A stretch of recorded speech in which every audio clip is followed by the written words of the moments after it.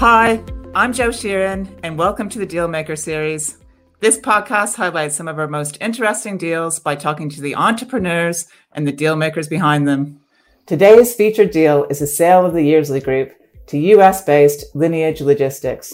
I'm joined by Joff Baker, formerly the CEO of the Yearsley Group, but now the Executive Director of Lineage Logistics UK, as well as Jonathan Boyers, our UK Head of Corporate Finance. Welcome, guys. Hi, Joe. Hi, Joe. For those of you who don't know the Yearsley Group, it's the UK's largest logistics service provider in the frozen food sector. It's a third-generation family business established in Rochdale in 1952 by the Yearsley family, selling fresh fruit and veg.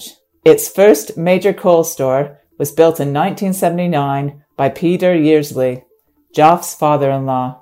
In 1997, at the age of 31, Joff's brother-in-law and close friend Harry took over. Joff's wife Sarah is the eldest of the third generation of 7. Their 3 children were part of the 4th generation of 18 children, so lots of hungry mouths to feed. Joff officially joined the business in 1982, and his first job was handballing frozen lambs from New Zealand into cages for £10 a day. He was just 16, and I'm told he felt like a millionaire. From there, he worked his way up via sales, the buying department, to become a director of the food business at 34, and took over as CEO in 2016. He's been married to his wife Sarah for 31 years, wow, and has 3 children, a dentist and 2 accountants, so his teeth and finances are well taken care of. In his spare time, you can find him traveling the world, playing golf, or walking his dog. So, Joff, we all know that family businesses are a key contributor to the UK economy, adding more than a third to the UK's GDP. Succession planning, I'm sure, can be quite interesting from a family business perspective. So tell us a bit more about what triggered the family's decision to sell. Well, I suppose the first thing to say, Joe, is that we weren't for sale. We had a direct approach from Lineage. When I took over as CEO in 2016, we'd agreed to carry on for a 5-year period with a strategic review in 3 years. And in that period, we intended to get things ready for sale, which also included setting up a supervisory board. We'd started that process. We did get a non-executive chairman, but then the Lineage approach actually superseded everything else. So lots of family businesses have a whole load of difficulties when it comes to planning to sell businesses. It can be really emotional, and I think in this case, the approach probably came 12 months before people were sort of mentally ready. And it just means that there's lots of different parties who've got lots of different viewpoints. And it's important that there's really good communication in these situations. And I think very much so in this case, the fact that the approach came before everybody was ready was highly relevant to the way the process was run. Yes, because what we did in the first instance was contact a lot of financial advisors to assess the bid we'd been given and then look for, well, is it a good offer in the first instance? Should we consider other things like IPO or MBO or other private equity, etc., and also potentially staying as we were, because that, at the time we weren't for sale, and potentially it could have been decided that we carried on, and that's what we employed KPMG to do. So what we did when we first got involved, I suppose the family wanted us to look at all the options. And so we sat and thought about everything that was possible. And a business like that with lots of property, that there could have been a property sale or even a sale of part of the property, ground rent schemes. We looked at IPOs, we looked at partial exits, we looked at outright sales. But none of them really looked that much better than the strategic logic behind the approach that had been made. And so, even though a few other parties were spoken to create strategic logic, to create competitive tension, the strategic logic behind the Lineage approach was overwhelming. So you decide to sell, Joff, and obviously deals have lots of ups and downs as they go along. So what would you see as the biggest challenge that you had to overcome? Well, I suppose there were 2 big challenges. The first one was definitely shareholder alignment. I mean, as you alluded to earlier, Joe, there were 7 shareholders. Some of them wanted to sell immediately, some didn't want to sell at all, and some were probably halfway in between.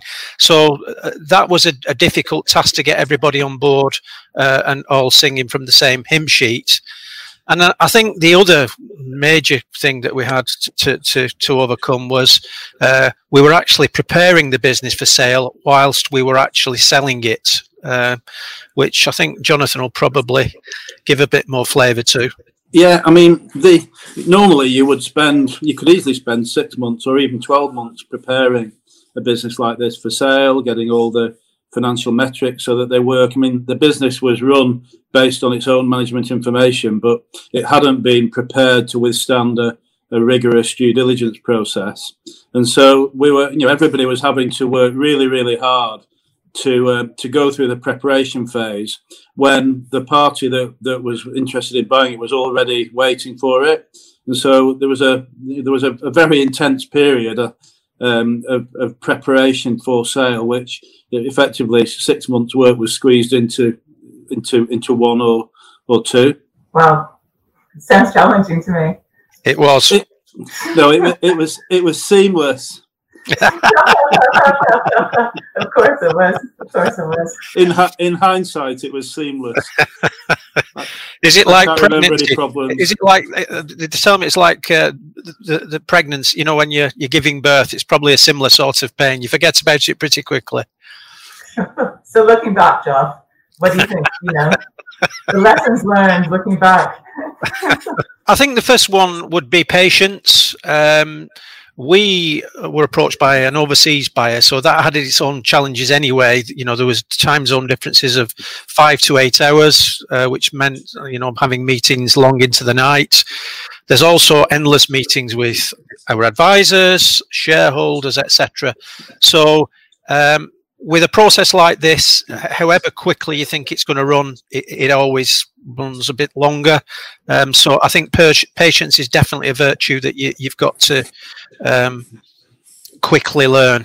I think from another standpoint, preparation, obviously, in hindsight, again, is a wonderful thing. But I think the better you're prepared, the easier the process would be. And the last one, which was very difficult from my perspective, was emotion, taking emotion out of it. I'd worked for the business for 36 years and the rest of the senior management team had worked there for a long, long time. And when things said, sometimes it's very difficult to take an objective view on things. So I suppose that's one of the reasons why you have advisors to guide you through that process. Yeah, there's a few things in this. The management team obviously were unsettled themselves, and they were going to end up potentially with a new owner, and it was important that they were properly incentivized for the deal to happen, and that they were happy with how the buyer was going to incentivize them, and all the stakeholders needed to get comfortable with what the deal would mean for them, and all that. There's a lot of communication needed to be done for a fairly disparate group of both stakeholders and management. And then dealing with the buyer, obviously communicating to the buyer the synergies that they had perceived were very real. And it was important that we got those across to the buyer so they, almost to help them pay the best price that they could. And so in the heat of battle, there was a lot going on this deal. But like I say, the logic behind the deal was so strong that in the end it felt that it was always going to come through. So just on reflection, Josh, I just want to do a few quick fire questions for you. So everyone always asks the question, what was the first thing you bought? You're going to laugh at this one, but it was actually a new Callaway 3-wood with jailbreak technology.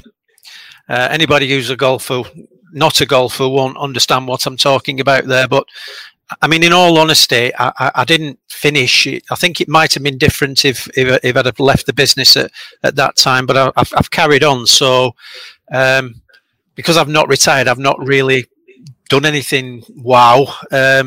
It's not me anyway, to be fair. So sorry to be so boring. But I guess the question is, did it improve your golf handicap? Well, it did for a little while, but as with everything else, the novelty soon wears off, and it's back with the rest of them. Yeah, the jailbreak technology only went for so long. I think I'm serving a life sentence now. Not an advert for Galloway. And how did you celebrate in the end when the deal was all done? Well, we had two horrendous days and nights. So the directors, on the day of the deal, it was actually a Friday, which was quite a good day to do it. Went out and got very drunk. I don't mind admitting that. As a family, we didn't really celebrate. I don't know why, but we didn't really push the boat out. And I had a hangover for about 3 days afterwards. So I definitely drank more than I should have done that night. Well celebrated. We had a slight pause in the transaction about 2 weeks before completion because the finance director got married as well. So obviously everybody else found that very frustrating, but hopefully he's pleased about it. Well, he's still married. That's good news. That's good news. And so, Joff, what motivates you now? Well, I suppose having worked in the business for so long and only been at the helm for a relatively short space of time, I felt like I had unfinished business. We'd started to put some things in place, and the new owners definitely promised to invest in not only just bricks and mortar, but our systems, technology, and also our employees, which was news to my ears. And yeah, you've got to say they delivered on that promise. And the other thing I'd say is I hadn't really thought about retiring. It never come into my head. So I wasn't ready, and yeah, I'm just going to carry on for the time being. I think one of the things that I would probably align what I'm doing now is a golf professional. When you look at golf professionals at the top end of the game, and I'll give you a name that everybody knows, that's Tiger Woods. He's actually playing to win. There's people that on the periphery of the tour that are basically playing golf to survive, and if they don't play well, they don't get paid. Whereas Tiger Woods is just all he's concentrating on in winning, and I see myself now in that sort of position because I'm in a fortunate position financially, so I'm making decisions now, yes, for the absolute benefit of the business, but the pressure has been taken off me somewhat, which is good. Yeah. So you're the Tiger Woods of logistics, huh? Yes. Yeah, something that's never been said before. So just look, what advice do you have for people finding themselves in a similar situation? So future sellers of their businesses. What kind of things well, bearing in mind it happened quite a while ago now. We're already 2 years into the new owners, but I did have a good think about it, and there's quite a number of things that I would recommend to future sellers. I think the first thing would be is if you've got any sort of inkling whatsoever that you think you might want to exit the business, start your preparation now. Get in touch with somebody to help you with that process, because how you perceive your business is for sale will be completely different to somebody else. I don't know whether you want to add anything to that, Jonathan. No, I think it's almost obvious that if you've got time to prepare a business for sale, then the sale process will be a lot easier. And there are a lot of people to corral in a sale process. There's the corporate finance advisors, there's lawyers, there's due diligence providers, and there's a whole range of people get involved in the transaction. And it's important that you you put a team together on your side that you trust, and that who can get a good understanding of the business and the opportunity to maximise the value of the business, but also the way the sale process is run as well, to make sure it can happen quickly and at the right pace, so the business can be sold quickly and doesn't start to get damaged. And it's better if that's done in advance. So yeah, I agree with that.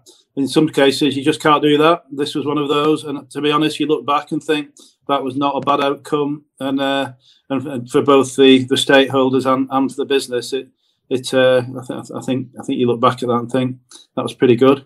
Yeah, I agree. The second thing I would say is, Jonathan's just said about the shareholder alignment, and yet that's a difficult thing to get through, especially if we had 7, and I'm guessing other businesses that are considering this will have more, some will have less, some will be 1, and it's an easy thing to do. But having that alignment in advance is vitally important, and I think more than that is making sure that you communicate regularly through the process. And that's not just with the shareholders, it's all the stakeholders, because you're that busy doing this, that, and the running around trying to get things sorted out. There are people waiting on your communications, and the frustration can set in if you're not careful. So I would definitely recommend that. Another thing that I would recommend is try and leave the running of the business to somebody else if possible.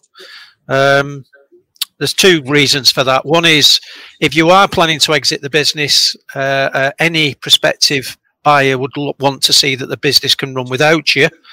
But the other is, it's a really intensive process. If it's a bigger business, especially, there are an awful lots of pull on your time, and you can't do everything, unfortunately. Yeah, we'll often suggest that an interim person is brought in to subsidise the management team effectively to help get everything done, because there is so much to do, and it's really, really important that the business continues to trade strongly during the sale process. The last thing you want is people being distracted, and before you know it, the business has started to suffer from a trading point of view. What you really want is it performing better than ever. So that's quite common. And then just on the other point, this is for a lot of family businesses, this is a really difficult time, because lots of different people have emotional connections to the business, and it's really important to listen to everyone and to get everyone's views, and then for everyone to feel like they know what's happening. So there's some really good points there. Yeah. The next point is due diligence. 2 words, but it's a seriously big meaning. I did not have a clue what it entailed. I kind of naively thought it was kind of like a stringent audit, but it goes way beyond that. It's way more time consuming. So if I could give anybody any advice, if there's things around financial setups, property arrangements, anything to do with something that needs legal backup, you absolutely need to get those in order, and preferably before you start the process, because that definitely caught us out. And due diligence is a serious thing. Yeah, and in this case, we did do vendor due diligence, so at least the sellers were in control of the initial sort of flow of due diligence. But again, it can be very, very thorough and very challenging, particularly when you've got a reasonably sophisticated private equity funded buyer to negotiate with, like we did here. Yeah, from our perspective, I would suggest that even though the buyer was a really good strategic buyer, it worked against us, because actually you could have probably got away with certain things if you'd have said certain things, but they're in the business, they know the business inside out, so you can't fool them. So not that I would ever recommend anybody to do that, especially what's happened afterwards. I think it's important that you get it right beforehand. I think, going on to the next point, because it's such an onerous task, you do need people that you can trust to help you with due diligence. And that's not just your close circle of shareholders or directors. There will be other people that you need to involve. So it's really important that you've got a circle of people that you can trust. Any final reflections, Jonathan, from your side? Well, only that I think the business was a great business. It was approaching the time that the family started to realise some value from it. The approach was timely, and it was from a great buyer. We could say we tested whether there should be whether there were any other buyers, and there would have been plenty. But I think we got the right buyer in the end. The process it was frantic. There was a lot happened in a short period of time, but the management team stood up to it really well, and the business proved that it was as good as we thought it was. And I think what's happened since demonstrates actually it was a great deal with loads of industrial logic, and one that I think everyone involved in it could be proud of. I agree.